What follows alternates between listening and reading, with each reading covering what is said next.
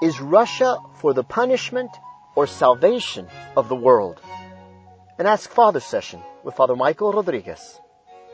The war between Russia and Ukraine, the growing instability in Europe and around the world, nations posturing for a nuclear war, have us all highly concerned, and rightly so. These current events are also compelling people to take a closer look at Our Lady's message of Fatima, which places a heavy emphasis on Russia. These same current events make it very clear that Russia has not yet been consecrated in the manner which Our Lady requested. And naturally, many wonder why Our Lady specifically requested that Russia be consecrated to her Immaculate Heart. In this episode, Father provides some insight. In the name of the Father, and of the Son, and of the Holy Ghost. Amen. Welcome to another session of Ask Father, brought to you by the Fatima Center. My name is Father Michael Rodriguez, and I am a priest of the Diocese of El Paso, Texas. Today we have a question from Teresa Lewis.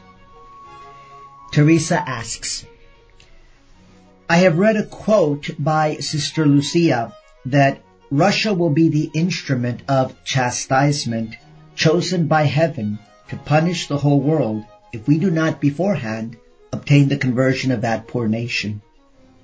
If Russia is supposed to be used to punish the world, then why do we have to pray for the consecration of Russia? How will the consecration of Russia save the world? Thank you for your question, Teresa. I first would like to clarify that it isn't just the consecration of Russia. It is the consecration of Russia to the Immaculate Heart of Mary. Now, the simplest answer to your question, Teresa, is we have to pray for the consecration of Russia to the Immaculate Heart of Mary out of obedience to God. This is God's plan. One of the ways that we can verify that it is God's plan is to just notice how much attention has been paid to this by Pope after Pope after Pope after Pope. The need to consecrate Russia to the Immaculate Heart of Mary, the Pope in union with the world's bishops. Now, granted, we already have 8 successive popes that have all failed to do this consecration properly and faithfully and truly obediently. But the fact that it continues to recur and recur and recur, it really never goes away, is a confirmation from the highest authority in the Church that this is God's plan. And so we pray for the consecration of Russia, first and foremost, out of obedience to God. God, in His infinite goodness and wisdom, has willed to bring about the conversion of this most anti-God nation in history, that is communist Russia, through the immaculate and sorrowful heart of His Most Holy Mother. No doubt that this conversion of Russia and the consequent peace in the world will give great glory to God and to the Blessed Virgin Mary. On our part, we have to carry out what corresponds to us, and that is to pray for the consecration of Russia to the Immaculate Heart of Mary, to pray that the Holy Father, in union with the world's bishops, do this consecration faithfully. Based on Our Lady's promise, we know that the consecration of Russia to her Immaculate Heart will result in the conversion of Russia and peace in the world. Strictly speaking, Our Lady's promise is not that the consecration of Russia to her Immaculate Heart will save the world, to use the words that you used in your question, Teresa. What ultimately saves souls and the world is Jesus Christ, the intercession of the Blessed Virgin Mary, mediatrix of all graces, and the one true Catholic faith. the consecration of Russia to the Immaculate Heart of Mary is necessary for Russia's conversion. Why? Because God has so willed it.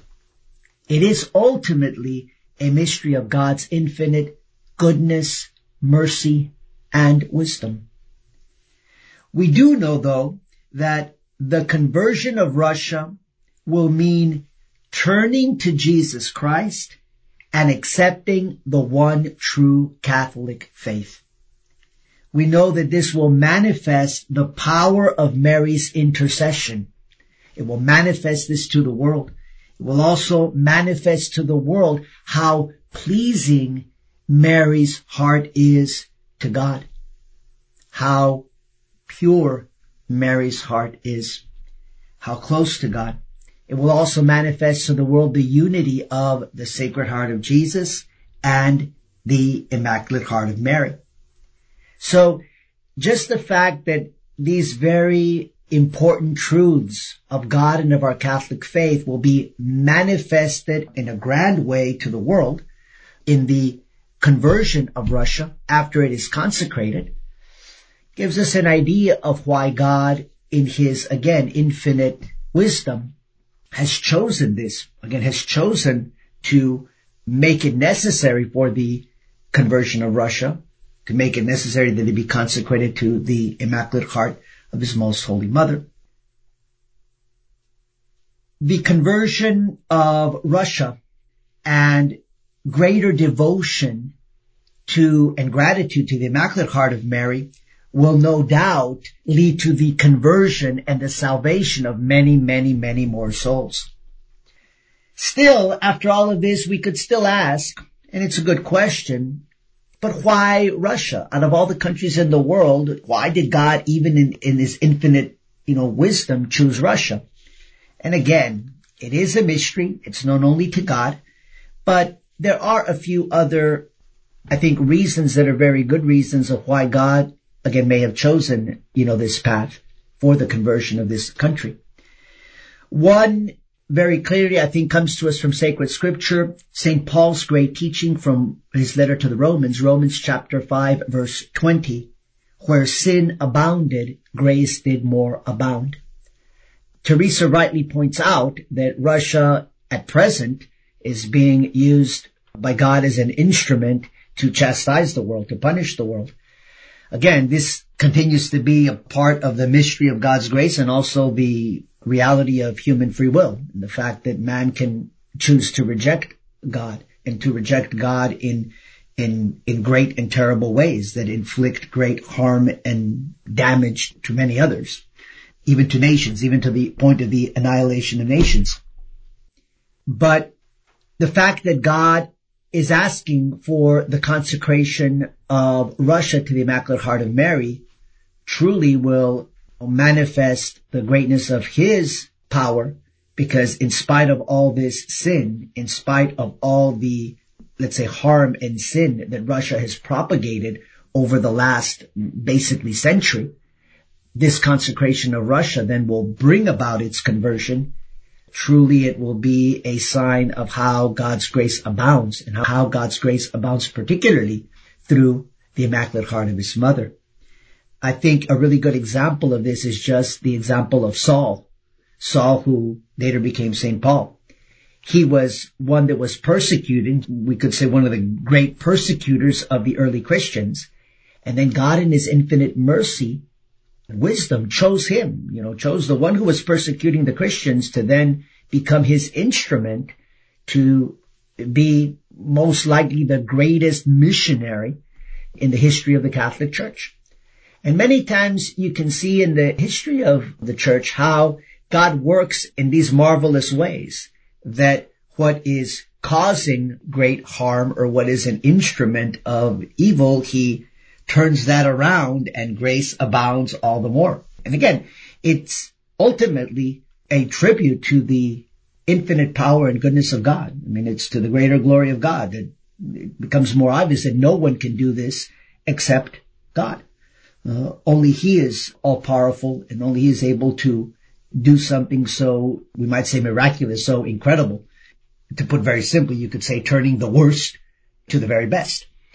I'm also reminded of even just the very beginning of mankind and the Garden of Eden, where it is the tree of the knowledge of good and evil that we might say is the instrument of man's downfall, and then later the instrument of our salvation becomes the cross. You could say, just as a tree was the cause of the downfall of man, so the tree, obviously with Christ nailed on that tree, becomes now the great instrument of our salvation. But also, remember, in regard to Russia, that the great schism between the East and the West, which took place more or less around, we place the date as 1054, that this is something that also must be healed when we're talking about peace in the world and peace in the church, and even hopefully conversion of nations. That's something that has to be healed. Russia is pretty much the largest country, the largest representative of the East, that is of the Orthodox. And so with the particular country of Russia, this also represents a great healing, a great bringing of peace between East and West. Again, in terms of Russia converting to the one true Catholic faith. Also, in a significant way, the last vestige of the Holy Roman Empire remains in Russia, because all other legitimate authorities of Christendom over the course of the last few centuries, including the Pope at one point or another, abdicated their God-given temporal authority. This wasn't the case in Russia. And we also have, historically and even to the present, a very great devotion in Russia to the Most Holy Mother of God.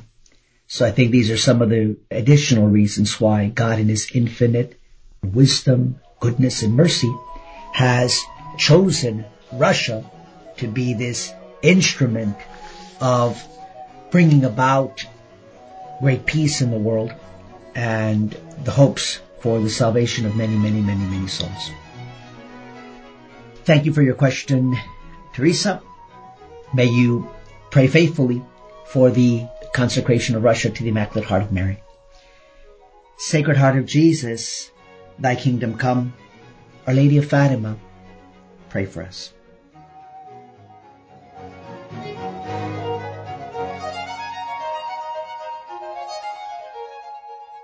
This presentation has been brought to you by the Fatima Center. Copyright 2022, all rights reserved. Please include the Fatima Center among those apostolates to whom you send a portion of your monthly tithe. Regular monthly donors are vital for our continuing operation. To support Our Lady's Apostolate or to send Father a question, please visit our website, www.fatima.org, or call us 1-800-263-8160. By the intercession of Our Lady's Immaculate Heart, may this Ask Father answer help you to know, love, and serve God better. Our Lady of Fatima, pray for us.